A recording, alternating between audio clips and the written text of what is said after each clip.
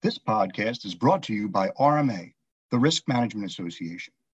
RMA's sole purpose is to advance the use of sound risk management principles in the financial services industry. Learn more at rmahq.org. Welcome to Risk Management Association's podcast series. I'm Linda Tuck-Chapman, CEO, Third Party Risk Institute, practitioner, advisor, educator, and RMA's Third Party Risk Management subject matter expert. Today's podcast is Third Party Risk Management in 2020, Firm Hands, Clear Heads. If you're anything like me, many of life's most memorable times are not when things go right. It's really when things go horribly wrong, but we find a way to make them right. And this was our 2020. There's no question that the global pandemic was a massive risk event. And there's so much to cover when it comes to third-party risk management, it took me quite some time to decide where to place my focus. So I've decided what I'd like to talk about first is, what did we get right? In 2008 and 2013, regulatory guidance forced financial services sector institutions and large fintechs to stand up a third-party risk management program. Firms may not have been happy about this, but regulatory exams and findings caused these firms to strengthen third-party risk management practices over time. Now, a real measurable benefit of these investments was realized when the pandemic hit. Third-party risk management investments mean that firms across the sector have a good profile of third-party relationships and the risks that they face at the touch of a button. They have contact information and a designated contract owner. This likely saved us weeks and weeks of work trying to get a baseline and formulating a plan of action. The second thing is that we quickly regained control over third parties working from home. Technology and procurement professionals worked around the clock to acquire hardware and office equipment, and then worked around the clock again to deploy it and get everyone safely online. Larger financial institutions and other firms leveraged their buying power to acquire equipment for third-party employees working from home and lend it to them on a timely basis. Many third parties already had strong information security and cybersecurity controls, clean desk and privacy standards, and codes of conduct in place. Financial institutions and others from across the sector previously evaluated the strength of third-party controls during their onboarding and risk monitoring activities.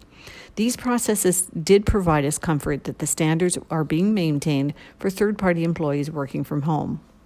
Contracts and contract templates were also amended to explicitly approve work from home for third-party employees. New controls were added, and these were things like time-bound approvals, always-on VPN, no print capabilities from home. We also showed ourselves that we are creative and we are resilient. When contact center employees in the Philippines were ordered to stay at home, many institutions looked internally to an existing, highly qualified resource, their own branch staffed. Your employees have the product knowledge and customer focus. They just needed to learn how to use the telephony equipment and the software. And most institutions barely missed a beat on their customer service. We also partner with third parties to resolve issues and barriers. Some third parties require their employees' physical presence to fulfill their contractual obligations. So companies like printers, they print our statements, and some of them are, in fact, are regulated in terms of when we can get it out. So the statement printers physically distance their employees, which hugely impacted their productivity. So what did? We collaborated with them. We helped them identify alternative production facilities. We accommodated their needs. We helped them improve production, and we helped them keep their employees safe. This was definitely a win-win, and a good reminder that these are really, they may be commercial relationships, but we're very dependent on these companies to do what we need to do. We also evolved our third-party risk management practices truly at the speed of light. So I do know from talking to them, risk specialists have been burning a lot of midnight oil, developing new tools to gather information, improve risk insight, and strengthen controls. They brought in new standards and all kinds of tools for the business owners. The contract owners in the business also stepped up. They had to step up, and they did.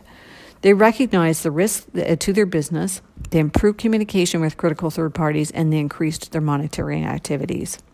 So these are really win-win things that we've done. So we've done a lot of good things during 2020, and I think that really showed through how strong we are as a sector and how good we are at managing risk.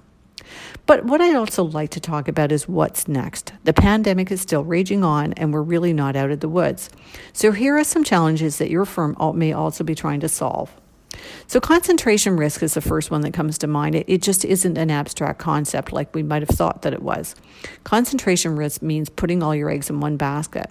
So many firms are taking a very close look at third-party entities, third-party entity risk, activity level concentration risk, geographic concentration risk, data and records concentration risk, cloud computing concentration risk, systemic concentration risk, and so on. You're getting the picture here.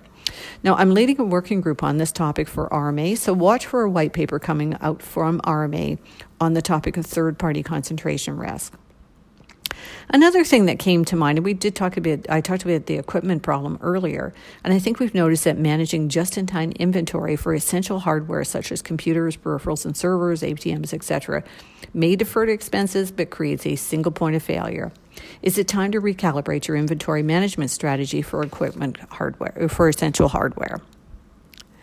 Now, you also have probably noticed that your insight into third-party financial health is pretty murky at best. Financial health risk ratings were always based on historical data, but we know today that the past really can't be the best indicator of future financial health. So most firms have come up with kind of a triangulation model. They're analyzing and monitoring multiple data sources to try to give themselves some risk insight. And I know you can't do everything, but maybe talk to your credit department and find out what sectors are struggling the most and spend some time there. So we also know that insider threat is a problem that needs solving. It is almost impossible to be assured that clean desk, privacy, and physical security controls are being maintained for third-party employees working from home. So I'm not entirely sure what you do about that. I do know that there's sort of some spyware out there, but that is pretty much reliant on third parties to help you with, and most of them are not too interested in helping you spy on your employees. So I don't know what the answer is to that one. Many third parties also have many third-party contingency plans, which were intended to respond to a third party's irrecoverable failure, are simply wishful thinking. And I'm not sure anyone has this problem figured out. But think of those large fintechs that you rely on. The business may have come up with a contingency plan that says that they're going to move, but how are you going to survive in the meantime? It takes months and sometimes years to move a big relationship. Cyber and fraud risk are at an all-time high, and it seems like the bad news just keeps coming in every day. So more than any time before, work is being conducted from home and over the internet. So we know that this opens new windows of opportunity for hacktivist criminals and bad actors. They will and do look for the weakest link, and this could be one of your third parties or one of their subcontractors, which is your firm's fourth party. So we've got some awfully chilling real-life examples of this that have just happened. So please watch for my RMA podcast on SolarWinds. It is a chilling tale of third-party risk, fourth-party risk, fifth-party risk, and cybersecurity risk. So if you're interested in learning more about third-party risk management and how it's aligned with operational and enterprise risk management, please read my book, Third-Party Risk Management, Driving Enterprise Value. The second edition should be published soon by RMA, and it is available on Amazon. You can also go to my website, Third Party Risk Institute, for information about a certification program, Certified Third-Party Risk Management Professional. It's a 10-week e-learning program, and graduates can earn 66 CPE credits, and it's really the gold standard in third-party risk management. And last but not least, if you are in third-party risk management, please consider joining the RMA's Third-Party Risk Management Roundtable. It really is a wonderful forum, and I think that members of the forum have found that it really helps them stay on top of things in these really difficult times. So once again, I'm Linda Tuck Chapman, and thanks so much for listening.